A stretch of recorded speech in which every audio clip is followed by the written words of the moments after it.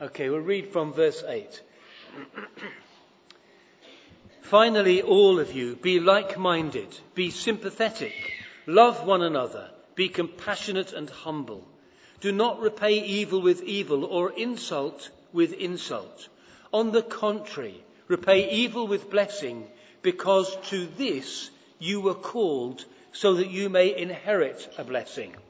For whoever would love life and see good days must keep their tongue from evil and their lips from deceitful speech. They must turn from evil and do good. They must seek peace and pursue it. For the eyes of the Lord are on the righteous, and his ears are attentive to their prayers. But the face of the Lord is against those who do evil. Who is going to harm you if you're eager to do good? But even if you should suffer for what is right, you are blessed.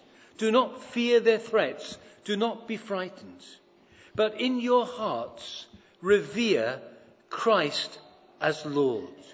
Always be prepared to give an answer to everyone who asks you to give the reason for the hope that you have. But do this with gentleness and respect, keeping a clear conscience, so that those who speak maliciously against your good behaviour in Christ may be ashamed of their slander. For it is better, if it is God's will, to suffer for doing good than for doing evil. For Christ also suffered once for sins, the righteous for the unrighteous, to bring you to God. He was put to death in the body, but made alive in the spirit. After being made alive, he went and made proclamation to the imprisoned spirits, to those who were disobedient long ago, when God waited patiently in the days of Noah while the ark was being built. In it only a few people, 8 in all, were saved through water. And this water symbolises baptism that now saves you also. Not the removal of dirt from the body, but the pledge of a clear conscience towards God. It saves you by the resurrection of Jesus Christ, who has gone into heaven and is at God's right hand with angels, authorities and powers in submission to him. According to the writer of the book of Hebrews in chapter 4, the word of God is living and active, sharper than a two-edged sword, dividing bone and marrow, soul and spirit, and also judging between the thoughts and the attitudes of the heart. I think he has a number of things in mind when he writes those words under the inspiration of the Spirit, but not least I think he has this understanding that when word and spirit come together, they can speak deeply into our hearts so that we know that God is speaking to us in a profound way. And when that happens, there are moments of challenge. There are also moments of discipleship, moments when we can choose to respond to what God is saying, or we can choose not to respond to what he is saying. Peter, in this first letter, offers us a challenge that may literally never have been more important to God's people in the United Kingdom than it is for us today. And the challenge is found in verse 15. It simply says, always be prepared to give an answer to everyone who asks you to give the reason for the hope you have. Always be prepared to give an answer to everyone who asks you to give a reason for the hope you have. The Greek word for answer is the word apologia. It doesn't mean to make an apology in any way, but it means kind of to make a defence of what you believe, much in the same way as a defence lawyer, or any lawyer in fact, might want to defend their client and create the kind of information that is a defence of what they're trying to say. The scripture tells us very clearly in the passage that we've just read through that we should do it very gently and very carefully. But lawyers are persuasive. And I think the sense of this text is that we're called to persuasively, yes lovingly, yes gently, but persuasively be able to give people an answer when they ask the question, what's the hope that is in your life? And in these words, Peter assumes we have a hope. Hope for today and in the words of the hymn, bright hope for tomorrow. But let's be honest just for a few moments. The world that we live in doesn't inspire much hope, especially now. We think about the Amazon rainforest being consumed at an alarming rate, and we wonder what it is we human beings have done to this beautiful world that God created. The damage that might be irreparable. Or we may think about the situation on the borders of Turkey and Syria, where there has been warfare over the last few days, where even yesterday evening the President of Turkey said, I want to crush the heads of the Kurdish fighters in that region. A friend of the family, in fact a family member, has just returned from Pakistan, and no disrespect to anybody if you're from that country, but he explained to me how most of the major corporations pay little or no tax in that land, how the government has no money to help people who are poor or starving or who need education. It's just what he called a basket case economy. And corruption and poverty around the world are terrible twin crimes that seem to be so widespread. And for us today, in our own nation today, we may feel hopeless about our own future relationship with the EU one way or another. And yet the expectation of Scripture, the expectation of Peter, the expectation, I believe, of the heart of God is that as followers of the Lord Jesus Christ, you and I should live with hope as the bedrock of our faith in him. And so here's the question I find myself asking in these difficult days. Where is my hope really placed in a world which is much more suited to despair? And I think Peter answers that question in two ways at least from this passage I want to look at very quickly. To begin with, Peter roots our hope for today in the historical reality of the death and resurrection of the Lord Jesus Christ. Verse 18 of our reading tells us, Christ also suffered for our sins. He was put to death in the body, but made alive in the spirit. And later on he says, it saves you by the resurrection of Jesus Christ, who has gone into heaven and is at God's right hand. Paul declares, Jesus Christ is not dead, he's alive. And for that reason, we have hope in the 21st century.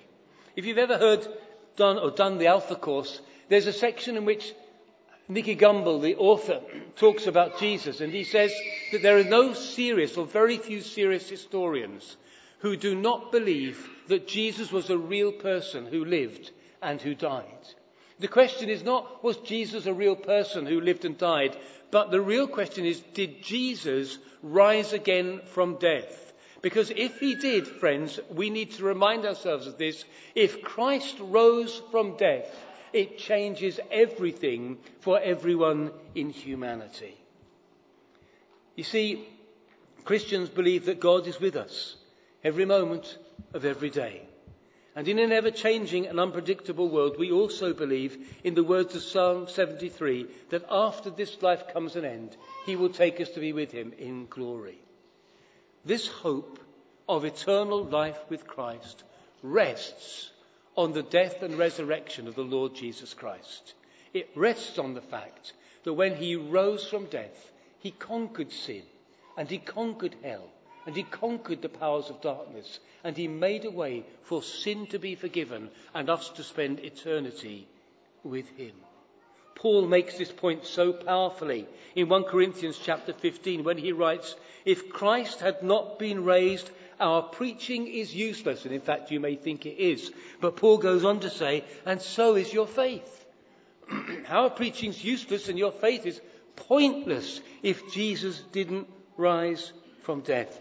Jesus' followers depend on his resurrection. In the 1930s, a man called Frank Morrison set out to prove once and for all that Jesus never rose from death. He wrote a pamphlet about the death of Jesus, or that was his plan. It was to be called Jesus, the Last Phase. So he did his research. He read the scriptures. He read the secular historians around the Bible. He met with Christians. And after about 18 months or 2 years, he came to this conclusion. Jesus did rise from death. Therefore, he is the Son of God. You can buy the book. You can see how he learns, the arguments he presents for Christ having risen from the dead. The book is called Who Moved the Stone? It's been a bestseller for years. You can get it from Amazon today. In the 1970s, Josh McDowell left law school. He decided too that he would examine whether Jesus really did rise from death. And so he did all the research, and some 2 years later he also came to this conclusion. Yes, Jesus Christ is not dead, he is alive. And in that discovery he dedicated his life, even today still travelling the world and declaring to people, apologia, apologetics, a defence. Yes, Jesus rose from death. In the 1990s, Lee Strobel, a Chicago newspaper journalist, hard-bitten, determined to prove that Jesus didn't rise from death. He was to write a book called The Case Against Christ. And you already know the outcome from what I've told you before. 2 years later, born again and filled with the Holy Spirit, Lee Strobel wrote the book The Case for Christ. And he too has dedicated his life to travelling the world to demonstrate and to prove Jesus Christ is not dead, friends. He is alive. Metropolitan Anthony Bloom, a Russian Orthodox bishop, spoke clearly of how he came to faith. As a young man, he hated Christians and he hated Jesus Christ. So he borrowed the Gospel of Mark from his mother and he read it to be able to disprove the resurrection of Jesus Christ. In his autobiography, he writes these words. After I'd been reading for a while, I felt there was a presence on the other side of my desk. I could see no one, but the sense of this presence was so strong, and I became aware it was the presence of the Lord Jesus Christ about whom I was reading. And he added this, I made therefore this basic discovery of Christianity, that Christ was alive and his presence has stayed with me ever since. Hallelujah! He is not dead. He is risen. And the bishop makes a powerful point. See, I've personally travelled to long distances, to places where the presence of God has been made manifest.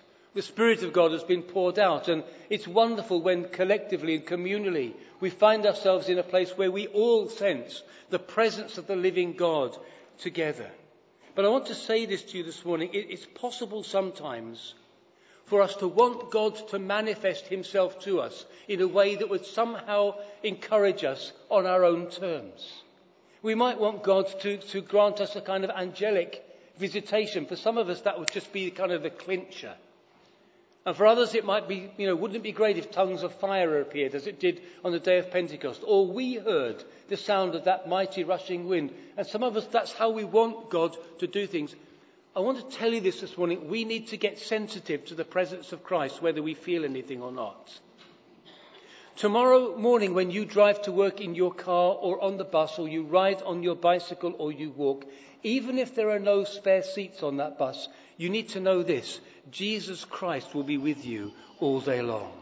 And when you get into the workplace tomorrow and there's those difficult people and your boss is awkward and there's people around you who you feel are against you, you will not be alone tomorrow morning, because the risen Christ will be with you in your workplace. And when you go from here for lunch, when you go back to your own flat on your own to those four walls, or whether you go with friends or whether you go out for a meal, wherever you are, whether you set an extra chair at the table or not, the risen Christ will be with you at your mealtime. Because Jesus said, I will never leave you nor forsake you. And he can keep his promise, because he died, but he rose again. Today, I have hope. You have hope. Not because we're clever or because we're good, but because Jesus is alive. Because in the words of 2 Corinthians 1 and verse 20, because he is alive, the promises of God are yes and amen in Christ Jesus. Because Jesus rose from death, Paul tells the church in Rome that nothing can separate us from the love of God that's in Christ Jesus. Famine can't, trials can't, persecution can't, danger can't, violence can't. Because Jesus is alive, nothing can separate you from the love of God that is in Christ Jesus. Do you have a reason for hope? Do you have a reason for hope in a hopeless feeling world this morning? Yes, I do. My hope is found in nothing less than Jesus' blood and righteousness. I dare not trust the sweetest frame, but wholly lean on Jesus' name. What's the chorus? On Christ, the solid rock, I stand. All other ground is sinking land. We have full reason to hope because our hope is in the risen Lord Jesus Christ. And then secondly, we have reason for hope because Jesus Christ is Lord. Verse 15, Peter writes to this struggling church and these struggling Christians, and he says to them, in your hearts, revere Christ as Lord, or in your hearts, set apart Jesus Christ as Lord. When we share our personal hope in a challenging world, we are presenting to people this reality. Jesus Christ is Lord. He's the one who came full of grace and truth. And I need to say this very gently and lovingly as I look in the mirror at my own life and as I look across this congregation of people, many of you I don't really know. If Jesus Christ is Lord, no one else can be. If Jesus Christ is Lord, no one else can be. When Peter wrote this letter, he was writing from Rome, a place that he called Babylon because of its pagan worship and its cruel violence. He was writing to people who'd converted to Christianity, some from Judaism, some from some other pagan faith. And these early Christians were facing persecution, as so many do today around the world. If you follow Open Doors or Barnabas, you see the news every week, every few days. Fresh persecution, restrictions on Christians around the world. And these people, their suffering was real and painful. It was suffering that broke families apart. It was suffering that restricted their ability in business and commerce. It robbed them of opportunities. Their faith in Jesus put them in opposition with other people. Some of them were wives or servants or slaves. And they lived in households where the master of the house was not a Christian, and they were expected to worship the gods chosen by the master of the house. But in their hearts, like Frank Morrison or Josh McDowell or Lee Strobel or Anthony Bloom or me or you or millions of other people down through the ages, they had come to understand that Jesus was Lord, not these false gods. And it put them in opposition even in their home life. But the point Peter wants them to understand is that none of these false gods are real. And in the end, Jesus wins because Jesus Christ is Lord. All of these false gods are imaginations of men and of women. He wants to grasp them to grasp over and over that every false god will one day crumble to nothing. And every person who set themselves up against the face of God on planet Earth will crumble to nothing because God has already won the victory at Calvary through Christ. And today, in this dark and sometimes hopeless feeling world, Jesus Christ is still Lord to the glory of God the Father. We have hope in the 21st century for the same reason that Peter and those in the early church had hope in the first century. If I was to ask you what's the best or most famous verse in the book of Jeremiah, you'd say Jeremiah 29:11. I know the plans I have for you, declares the Lord. Plans not to harm you, but to bless you. Plans to give you a hope and the future. And we rightly pray it over each other. We pray blessing over each other. When we're making big choices, we pray that for ourselves and we pray it for other people. And that's not wrong, but the context is really interesting.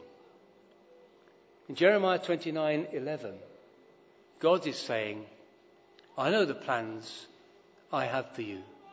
Plans not to harm you, but to bless you. plans to give you a hope and a future, but you are going into exile. You're going away from your homeland.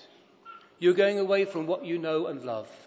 You're going away into struggle and into challenge, and it could be for around 70 years that you will go into that.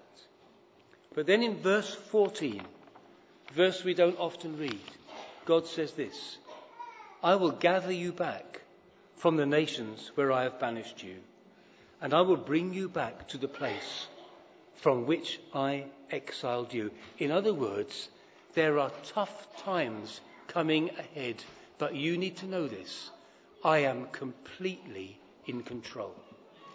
I'm in control of the timings, and I'm completely in control of the final outcome. I think Peter discovered this when he walked with Jesus. There are moments in the life of Peter when he begins to learn the lesson. In Matthew 16, Jesus begins to explain to him, Peter, I am going to Jerusalem, and there I will be killed, but on the third day I will rise again. And Peter says, no, Lord, this can't happen. We can't allow this. And Jesus says to Peter, you do not have in mind the concerns of God, but mere human concerns. Isn't that easy for us? We work it out from a human perspective. Or I think about Peter in John chapter 13 and verse 6, where Jesus begins to wash his feet, and Peter thinks that he should wash the Lord's feet. But Jesus says these powerful words, and I want you to take note of them this morning because I think they're vital for us in our walk with Jesus. Jesus says, what I am doing now you will not understand, but afterwards you will understand. What I'm doing now, you haven't got a clue what's going on, but afterwards you'll understand, because though it looks bad, I am completely in control. I'm in control of the timings, and I'm in control of the outcome. We're going to witness to the truth of our Christian faith. And this beautiful, glorious, majestic, loving, perfect, pure Saviour, Jesus himself, we have to point also to the cross in this dark old world, to the true standard of the love of God towards mankind, to the faithfulness of the Son of God, who was willing to give his life to take the punishment that we should take, in order that by faith in him we could go free. That is the reason that we have hope in a dark and often unhopeful world. Our hope is in Christ. Christ who is risen from death, Christ who is Lord, and Christ who died for your sin and for mine. Can you give a reason for the hope that's within you, despite living in the world today? Yes, I can. Yes, I can. My hope is in a person. His name is Jesus. He died for my sins and yours. And along with Frank Morrison and Josh McDowell and Lee Strobel and Anthony Bloom, I have discovered that he is not dead, but that he is alive today from death. More than that, I've come to know he is Jesus Christ. He is Lord. He knows the end from the beginning, and he is completely in control.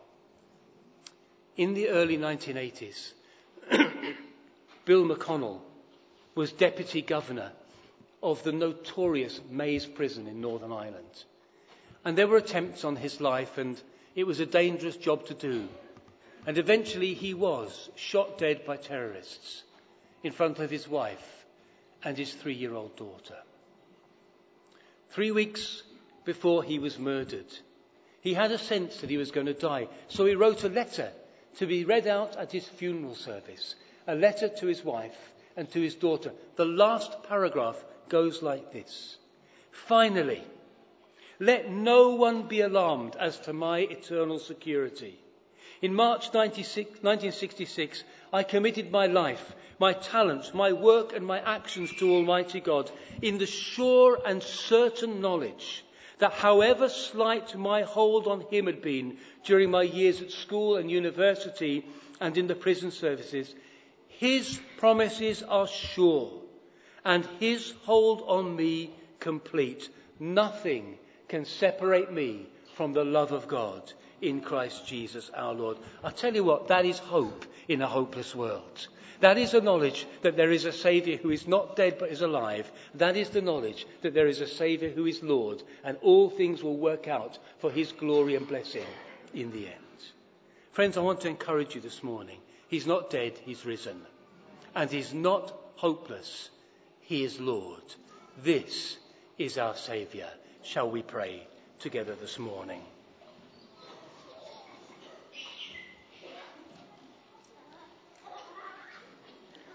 Maybe people here this morning and you're a Christian, but somehow life has been tough and you've taken your eyes just off those two facts. He's risen and he is Lord, just in the quietness this morning. Why don't you reaffirm that? Even if it doesn't feel like it, right now Christ is with you. The presence of God is with you. Jesus said, I will never leave you nor forsake you. Test him. He's with you. He's a wonderful Saviour. Pure and loving and kind and gentle and gracious. Self-sacrificial. He's a wonderful Saviour. It may be this morning that you've never really known that it was possible to have all your sins forgiven through faith in the Son of God, the Saviour, Jesus Christ. That's why he came and died. He died on the cross for me and for you. On the cross, stretched out, he paid the penalty for my sin and for yours. He bore the punishment in his body that I should have taken, so that by faith in him, I can go free and be assured of sins forgiven, peace with God and life eternal. But listen, he's Lord. He's not an add-on to everyday life. Jesus Christ needs to become your Lord. I wonder if you need a Saviour this morning who wants to be your Lord. If this morning you know you need to be sure of God's forgiveness, if you want to accept Jesus as your Saviour, someone who saves you from your sin, but also as your Lord, someone who will be captain of your life from this day forward, I'd love to just pray for you. I won't embarrass you, but I'd like you to do something for it. I'd like you just to put up your hand very quickly, and our ushers will bring you a booklet with something to fill in on the back. We'd love you to fill that in so that we can write you one letter. We will not hassle you. We won't call at the house if you don't want us to. We won't phone you if you don't want us to, but we would love to write to you. But if that's you this morning, you know you need sins forgiven. You know you need peace with God. You know you need a Saviour, but you also need a Lord right where you are. Thank you very much. Just lift up your hand right now. Thank you. And we'll come and place a booklet in there. Thank you very much. Is there anybody else? You need a Saviour. Thank you so much. Thank you.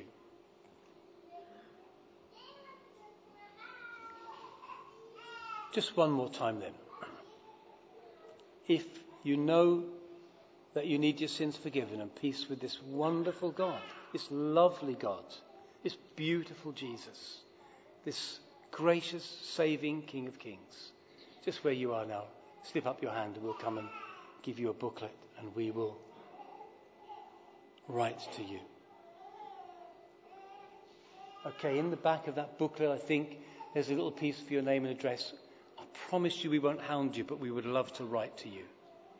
Invite you to some of the courses that we come. Just encourage you on your walk with Jesus. If you fill that card in, you can join the Alpha course next Sunday, 11:15 in the room across the corridor. Just go straight there, introduce yourself and learn something about Jesus. We'd love to have you in. See, it's not about church, it's not about us, but it is about Jesus. He's not dead and he is Lord. Shall we pray? Our Father God, we thank you for the privilege of calling you Father this morning. We are not cosmic orphans, drifting on a planet, uncertain of whether God cares for us or not. We are not exposed to fate, but we find ourselves loved by the Creator of the heavens and the earth and invited into his family. Father, we thank you for loving us so much that you gave your only Son, Jesus Christ our Lord. Thank you, Jesus, that you came and you took the punishment for our sins, that through faith in your death and resurrection, our sins are forgiven and we have peace forever with a holy God.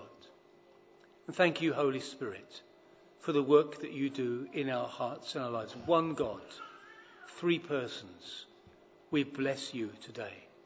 We remember every person in this room who has raised their hand or chosen in their hearts to accept you as Lord and Saviour. In the same way as those we've mentioned this morning, especially Anthony Bloom, may they know the presence of the living God in their lives from this day forward. May they know their sins have been forgiven. May they receive Jesus Christ as Saviour and as Lord. Bless them, Lord, and continue your work in their hearts and their lives.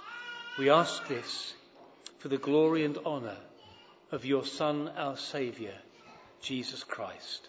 Amen.